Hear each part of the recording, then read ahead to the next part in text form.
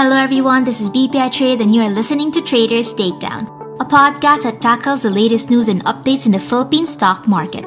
Hosted by market experts from the research and sales team who will help transform complex market stories into easy-to-understand investment ideas. So tune in and allow us to help you cut through the noise and make well-informed investment decisions anytime, anywhere. Good day, everyone, and welcome to BPI Trade Podcast. This is Edward Jacinto, trader from BPI Securities. And today we'll be talking all about oil and inflation and how it has impacted the market. Just recently, oil prices have increased tremendously, especially gas and diesel prices here locally. And of course, this is due to the rise of global world oil prices. And lately, the rise in oil prices, as well as your commodities, has impacted inflation. And in other countries, we're already seeing high inflation, and possibly inflation would also rise for this month, which will be reported next month. So with me today, we have Angelo Torres. He's the head of research for BPI Securities. Hello, Angelo. Hi, Jody. Hi, everyone. Good afternoon. I hope you're all doing well. Yeah, thank you very much for joining us for this podcast session. I'll be talking about the impact of higher oil prices as well as the inflationary impact on Philippine stocks and which sectors are hit, which sectors are quite resilient to it. And then I'll let Jody again finish the podcast by some other remarks about commodity prices that we're seeing. Thank you, Jodes. Thank you very much, Jello.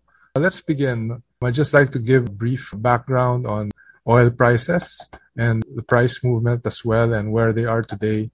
Okay, oil prices started moving up around late December of 2021 and they crept up all the way until $90 per barrel.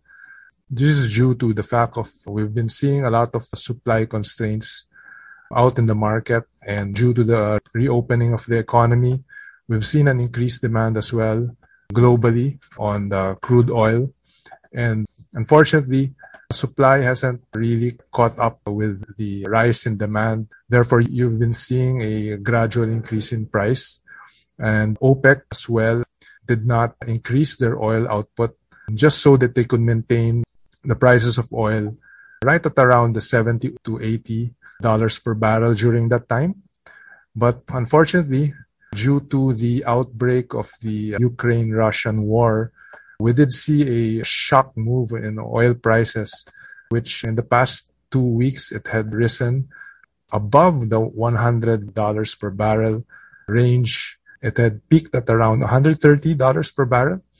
And so far, the past week, we've seen a correction and it had dropped to a low of around $103 per barrel. So right now, the price of oil has been ranging at around 100 to around 110 per barrel. But due to the fact of this big increase in oil, this has really brought about lots of concerns about inflation and about global inflation as well. As we all know, the countries involved, especially Russia, is a major oil supplier, and a lot of sanctions have been imposed. Investors are pricing in the effects of a shortage of oil globally. That's the reason why oil has been moving higher. Possibly as long as the war continues, we may see oil maintain at this current level at elevated prices, and this will certainly affect inflation. Take note that the Philippines is a major oil importer. This will certainly have impact on our Philippine inflation moving forward. Let's take a look briefly at how oil prices and the risk of inflation has affected our market so far. So on the onset of the war in Ukraine, the market had dropped initially to around 7.2 level, after which it rallied somewhat. But in the past week, we've seen around an 8% drop in prices in the PSEI, which has led to where we are today. We're at around 6,816 as of close. So that's around an 8% drop from the onset of the news about the war in Eastern Europe. The markets has obviously reacted negatively with this concern about the rising inflation and the possible impacts it will have on the economy moving forward, which Jello will explain further later. But as you can see, the market has tanked and a lot of investors have accelerated in their selling, which has led to the fallout in the market. We may continue to see a risk of sentiment to continue due to the fact that there are a lot of uncertainties still out there, and we're not sure how much oil prices may end up. Further escalation in oil prices may further drive fear and concern over possibility of slower growth and maybe a recession. So that's why a lot of investors have been de-risking into their positions and selling off the stock market. Let's take a look at how oil prices and inflation will affect our economy moving forward. Yeah, so I'd like to ask Jello about this. So Jello, does oil really have a major impact on our inflation figures for the Philippines? Yeah, thanks, Jody. Definitely this negative for the Philippines, given that we are not an oil producing country, import oil. And with oil prices coming up, then there is a corresponding inflationary impact. For instance, in the Feb 2022 CPI inflation reading, we note that housing and utilities accounted for about a third of CPI inflation growth for that month. And this is really due to higher energy prices. Transportation also accounted for 27% of the CPI inflation growth for that month. And this is clearly also due to the rise in oil prices in the world market. If we note Feb 2021, that was about a year ago, housing and utilities accounted for just 2% of CPI inflation growth, while transportation accounted for just 17%. So last year, the CPI inflation was really driven by higher meat prices and food prices in general. And for this year, it's really housing and utilities and transportation driving the CPI trend, while food inflation has eased a bit due to the high base last year. But it's very much possible also that food inflation increases or accelerates because of higher commodity prices in the world market and affects volatility. And, we import rice, we import a lot of items as well. And if the cost of transporting those items become higher or more expensive because of the rise in oil prices, then definitely there could be a corresponding impact also on food prices. So there is a knock-on effect on almost everything. The high oil prices that we are seeing, oil prices are up 40% in the world market. Coal prices have more than doubled, and it's highly correlated to oil prices as well. And with the Philippine energy mix at 60% coal and nat gas, which is also benchmarked, the rising commodity prices at 20% and oil at 2%. So that's 82% of the Philippine energy mix is really dependent on commodity prices. And with everything going up, there is a corresponding increase in inflation for housing and utilities, as we have seen. And then on the sectors, definitely the most exposed sector in the near term is really consumer manufacturers to be exact. This is because they need to import raw materials for production. Essentially, they import wheat, they import coffee. Thank you, Jello, for that. How do you think will be the sensitivity of inflation in relation to our economic growth or the impact on GDP? Okay, yeah, thanks, Jodes. So on a base case, our economists, they were previously looking at WTI averaging at $75 per barrel for this year, and with a corresponding GDP growth, real GDP growth of 7.3% and CPI inflation at 3.8%. However, with the way commodity prices and oil are trading nowadays, they have made some sensitivities. If WTI averages at $100 per barrel, then corresponding GDP growth would likely be at about 5.7% and inflation at 4.6%. And if WTI oil increases even further, averaging at $115 per barrel for this year, their GDP forecast now stands at 4.6% and inflation at 5.2%. So you would notice that CPI inflation forecasts will both be above PSP's long-term target range of 2 to 4%, primarily due to sharp rise in WTI oil benchmark prices in the world market. So definitely higher oil prices would have a corresponding adverse impact on the economy, both via slower GDP and rising inflation. Yes, thank you, Jello, for that. So now looking at the sectors in the market, maybe you can talk a little more about what sectors would be adversely affected by the rising inflation, as well as these sectors that would benefit also from higher inflation? Thank you. Thank you, Jones. So across the Philippine equity market, we have identified that it's really the consumer manufacturers or the consumer F&B producers that are one of the most exposed sectors to rising commodity prices, primarily because of their need to import raw materials for their daily production. While they are able to eventually pass on higher commodity costs or incremental commodity costs to consumers via average selling price increases, we think that they may have to do this gradually, essentially to avoid sticker shocks or demand shock, meaning there's a sudden decline or a sharp decline in consumption or demand for that particular product because of a drastic increase in the selling price.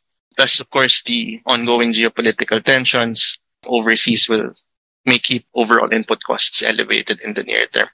So we think that consumer manufacturers, and they have corrected in the last few weeks, are really exposed to this via two things. Number one, margin compression because of higher input costs, FX volatility.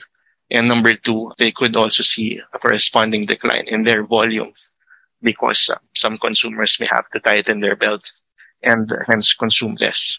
Previously, before, diba, maybe some families, they were buying a lot of food items in the grocery. Now maybe they will cut down on some items, maybe not buy some condiments.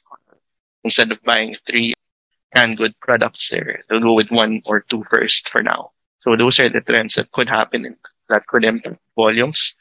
Yep. Thank you, Jello. So it seems like the risks out there are really more pronounced, and a lot of investors are already trying to price in the effects on the economy. And we still have to wait and see whether or not on how the central bank would react to this, given that they said that they would keep interest rates low and possibly just raise rates by the second half of the year, although due to the fact that oil prices have already increased. In your opinion, Jello, do you think the BSP may raise rates sooner than expected? I think they would do it after the elections. Although we all know that, inflation is on the rise, pump prices are increasing a lot every day or every week. But our view is that they would keep interest rates low at the moment, and then it's only in the second half that they will increase policy rates. Yeah, okay. So thank you, Jello, for that. Given the multiple headwinds and factors that have so far driven the market, do you think there would be a downgrade on your targets for the index, and particularly also for different stocks for this year? Yes, maybe to answer that, let's give some context first to the listeners.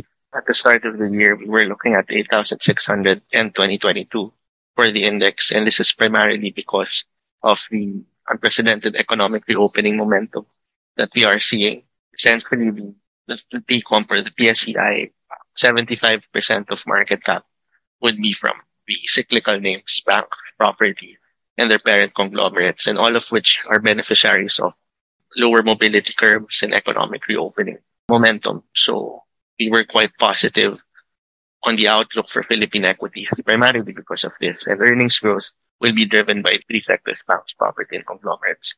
However, with the dramatic and sharp rise in input prices, which I believe caught everyone off guard, there is scope to cut our PCOM or PSEI target, but we don't have that actual number yet. We are still reviewing, but definitely there is negative impact on earnings for this year, especially for the consumer names. And if the GDP growth trends do decelerate, then there's further scope to cut the earnings growth projections for the cyclical sectors. But for now, the answer is yes, there's scope to downgrade or lower our PSEI target, but we will provide the number soon in a formal report. Yep. Well, thank you for that, Jello. Yeah, so I guess now while the market is moving down, I guess people may want to look for value plays out there. Mm-hmm. And again, there's still a lot of uncertainty. It would also be a little prudent to be a little bit more patient in timing the market and possibly wait out the events to finish off. There may also be some exhaustion selling out there. So it may be also a good opportunity for investors to really pick up shares that have been sold off aggressively. But we really have to wait out for prices to stabilize first and the pessimism or the bearishness in the market to finish off. And then possibly we may see a bounce in the market in the future. But in the short to near term, we still may see continued selling in the market as the trend had already changed downward in the past 2 weeks. Okay, Jello. So regarding your GDP sensitivity, how certain is that point and how fluid is it?